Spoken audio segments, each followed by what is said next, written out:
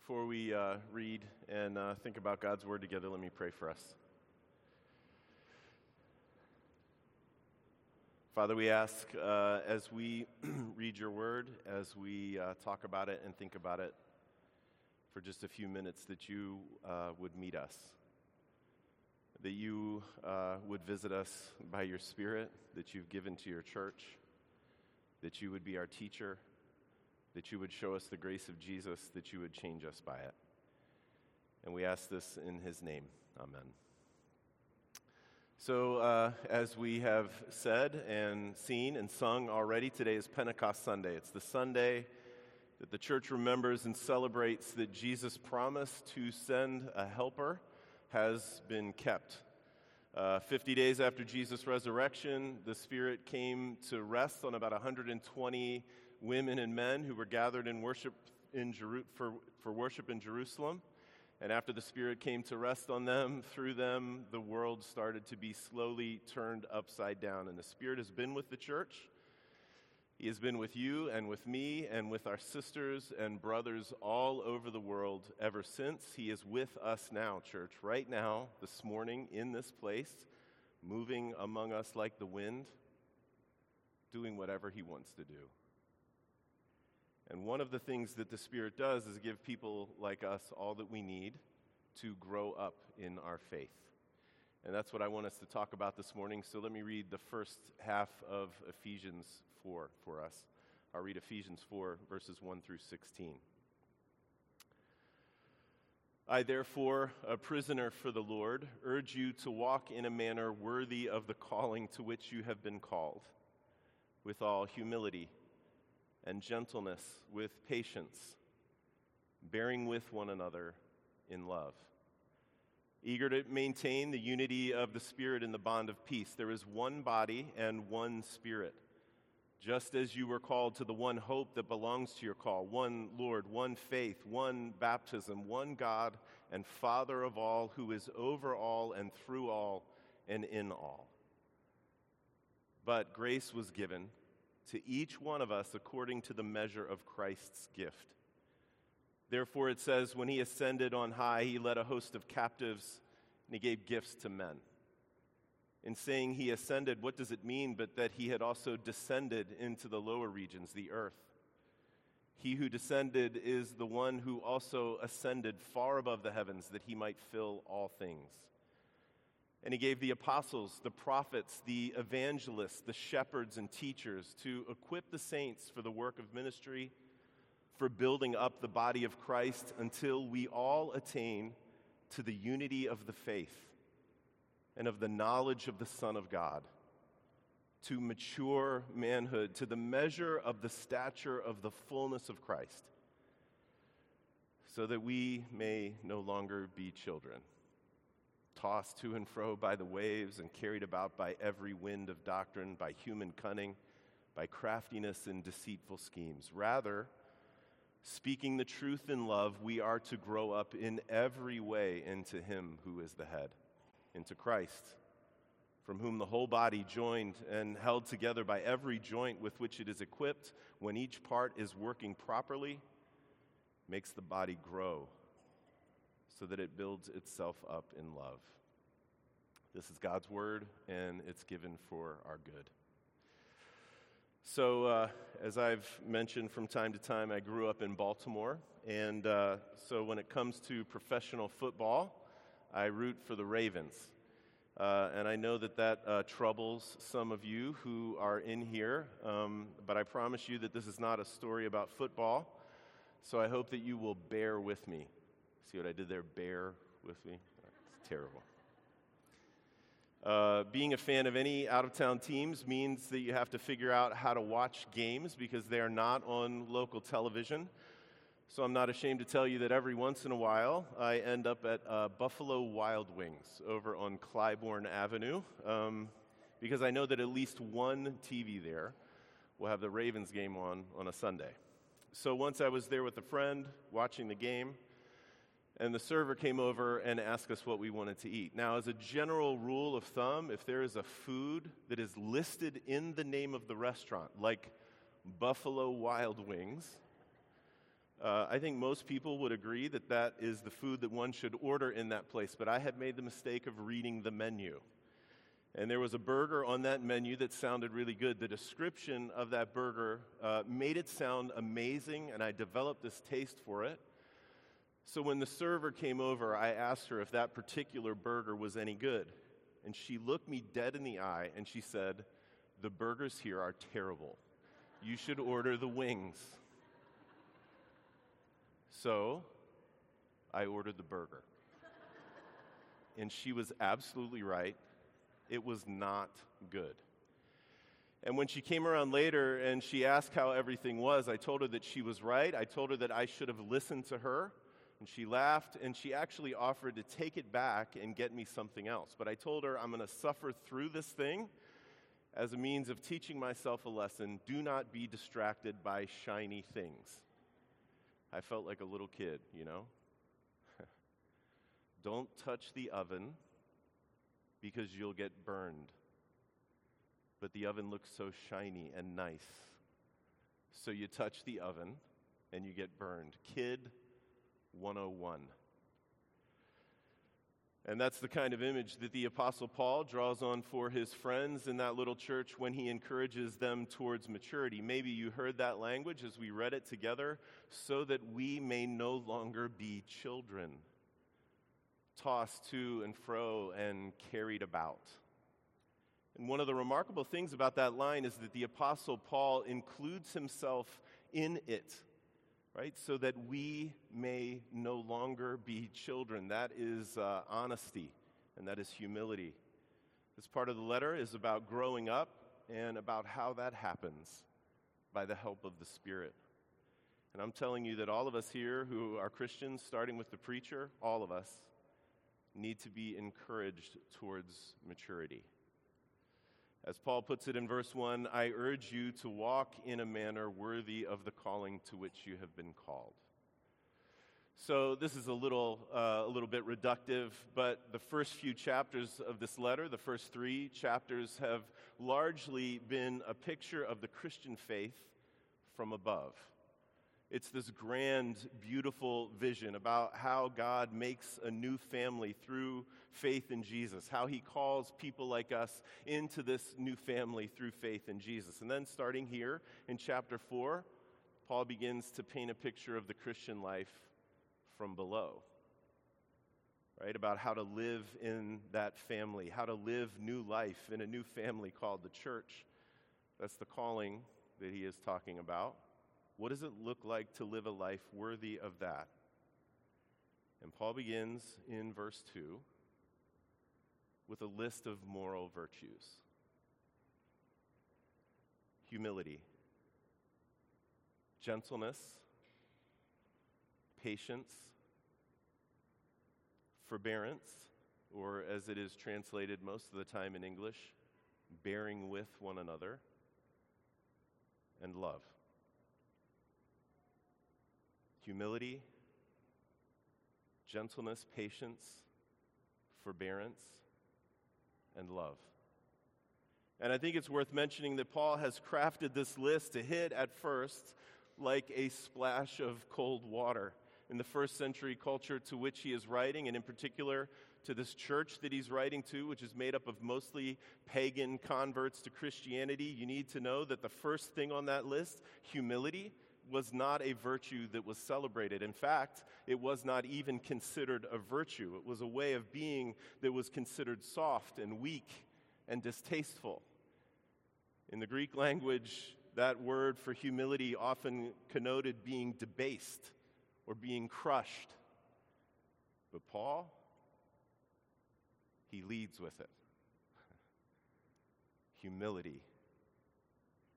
Humility is that way of being that means that we don't enter, people like us don't enter into every human interaction looking for respect for ourselves. That's what humility is. We don't walk into relationships with other people looking for respect for ourselves. Humility is that way of being that refuses to treat ourselves as the most important factor in all of our human transactions. Put positively, to practice humility is to face other human beings as fellow image bearers from whom we can receive and from whom we have much to learn. And when humility is governed and when it's controlled by love, which is the binding virtue, the last virtue on this list, when humility is governed and controlled by love, it becomes one of the most powerful and transformative virtues that human beings can ever practice. Because when humility is bound with love, then others are not only those from whom we can learn and from whom we can receive, they are definitely that. But when humility is bound with love, we look at other people as those whose good we can seek before we seek our own good. And that changes people. It changes people for good and forever. Humility bound with love is what made Jesus move towards people like you and me. Humility bound together with love, alloyed with love, is what made him carry a cross for your good and for mine and for the life of the world. And humility is a marker of maturity for us. Humility is what people who are growing up in the faith look like. So Paul leads with humility.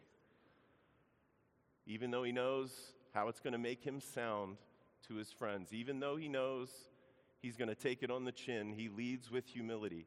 Because then, as always, the Christian faith challenges all deeply held cultural beliefs. And that's really how this whole list of virtues works. Gentleness and patience and forbearance, all with love controlling and guiding them. Paul's letter to the Colossian church shares a lot of similarities with this one, and I love how he puts it when he lists a similar set of virtues in chapter 3 of Colossians, and he gets to the end and he says, above all of these things, put on love, which binds everything together in perfect harmony. And church, that list of virtues in verse 2 is worth taking some time with. Like using it and meditating on it, seeing it as a mirror into our own lives, allowing us to ask ourselves, do I look like this? Or maybe even better, even though it's a lot scarier, asking someone that we love, asking someone that we trust, how and where those virtues are showing up in our lives, and how or where those virtues are not showing up. People like us don't just fall into those things. We don't just wake up in the morning and practice virtue. They are cultivated, they are nurtured together with the Holy Spirit through prayer, through worship, through the sacraments, and through the daily intentional practice of them. And that leads me to something else I want to say about those virtues, because Paul makes much of this other piece. They are communal. Virtues are not how we think about stuff. Virtues are not something, some set of beliefs floating up in the sky somewhere that we get to check off. That is not what virtues are. Virtues are how we actually are in life. We don't practice them sitting alone in our homes, and we don't practice them in the increasingly isolated and cut off worlds that we virtually inhabit. Virtues are made of blood, and they are made of sweat, and they are made of tears, and they are made of muscle. They are physically embodied and physically practiced, and they are honed with one another first in this family that we call the church. That's what Paul's getting at in verse 3, when he tells his friends to be eager to maintain the unity of the Spirit in the bond of peace. And then he launches into all of those ones in verses 4 through 6. One body, one Spirit, one Lord, one faith, one hope, one baptism, one God and Father of all. We talked about this a little bit a couple weeks ago when we celebrated our 40th anniversary as a church and we read Ephesians 2 together. Paul there made such a big deal out of the fact that the cross of Jesus makes a new family. It makes a new humanity. People who had formerly wanted exactly nothing to do with one another now find themselves serving together and worshiping together and living together and loving one another. That is what unity is. And this unity, Paul says, is one of the works of the Spirit. He has given us a new family. He has made us one. And now that the Spirit has made it happen, we need to be eager to guard it. And we need to be eager to nurture our unity. And one of the ways that we guard and nurture unity is to practice those virtues with one another. Humility, gentleness, patience, forbearance, and love. Even and especially when we find that really hard to do. Even and especially when the fracturing that has been happening, at least in the American church over the last few years, seems insurmountable. It seems unfixable. It seems beyond hope of repair. For example, the extent to which we allow ourselves as God's people to become beholden to any political will, left or right, or any political will in between, the extent to which we allow ourselves to become beholden to any political will is exactly the extent to which we will allow ourselves to be riven in two. The American church has been suckered into this again and again and again in my lifetime. But we are not agents of any political will. Our loyalties and our agencies belong to the triune God, to the one Spirit, the one Lord, one God and Father of all. And then our loyalties and our agencies rest secondarily with this one body and one hope and one faith and one baptism that we share. No one's saying it's easy. No one's saying it's easy to work hard to guard and maintain that unity, but when we do, it is surprising and compelling and beautiful. As a matter of fact, Paul says in verse 3 of this letter that our unity, the way that we guard and maintain it and live in it, is how the manifold wisdom of God is made known to the whole broken world. So, of course, maintaining something as important as the Spirit-made unity of the church is hard. Of course it is difficult. It requires the cultivation and practice of humility and gentleness and patience and forbearance, all controlled and given direction by love. But, Paul says, but Paul writes in verse 7, almost like he knows he has been asking a lot of these young Christians. So here's some relief. But grace was given to each one of us according to the measure of Christ's gift. We have been given grace, and that grace looks like gifts from Jesus to each of us. Paul quotes from Psalm 68. When he ascended on high, he led a host of captives, and he gave gifts to men. He is applying that psalm to Jesus, who, after he ascended, kept his promise to send the Helper, to send the Spirit to the church. And one of the things the Spirit does is give gifts from Jesus to each one of us, to every one of us. As Paul puts it in one of his letters to Corinth, to each is given the manifestation of the Spirit for the common good. So we have been given what we need to grow up. We've been given what we need to mature into the people that we have been made into, that we have been made to be. We have been given gifts to help us practice and cultivate virtue, to help us guard the unity of the church. We've been given gifts. In verse 11, Paul lists 5 of them: apostles, prophets, evangelists, shepherds, teachers. Those happen to be roles that were incredibly important for the establishment of the church, but that list is by no means an exhaustive list of the gifts that the Spirit brings from the ascended Jesus to people like us. Together, Paul and Peter, they list at least 20 of these kinds of gifts. I don't even think those lists are comprehensive. Some of them sound spectacular, and some of them sound prosaic. Stuff like wisdom and knowledge and healing and giving and serving and mercy and doing administration. And here's the purpose of them, Paul says: to equip us for the work that we have been called to do together in this world, to build us up, to grow us, as Paul says in verse 13, until we attain the unity of the faith to the measure of the stature of the fullness of Christ. They have been given to us so that we can all start to look like Jesus. The gifts that God gives to the church through each one of us, through every one of us in here, are among the most important graces that we have to keep us from being like kids in our faith. Tossed to and fro, carried about, taken in by cunning and crafty schemes, distracted by shiny things, easily fooled, taken in by whatever was the last thing that we heard, or taken in by whoever spoke the loudest, or taken in by whoever said whatever stupid thing they said in the most entertaining way, undiscerning, easily slighted, self-absorbed. That's how we all start out, and that's how we all are sometimes, even the Apostle Paul.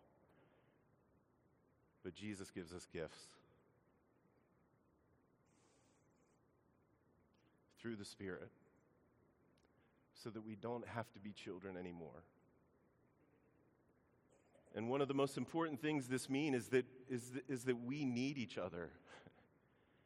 We cannot mature, we cannot grow up in our faith, we cannot become the people that God created us to be without each other. We as a church need all of the particular gifts that Jesus has given to us here at Covenant. We need them all. And we as a church, as Covenant, need all of the particular gifts that God has given all of his churches all over the world. That's how it works, Paul says in verse 16. When each part is working properly, it makes the body grow, so that it builds itself up in love. Only together do we grow up in every way to him who is the head, Jesus.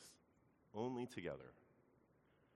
We need each other. We cannot be Christians without the church. We cannot, because it is in the life and worship of the church, it is in the using and the sharing of the particular gifts that we have been given by Jesus through the Spirit. It is in the cultivation and in the practice of virtues together. It is in the watchful, eager maintenance of our unity. It is in those things that we grow up into the people God made us to be, grown-ups in the faith, good for one another and good for the life of the world. Let me pray for us. Father, we thank you for the gift of your Spirit.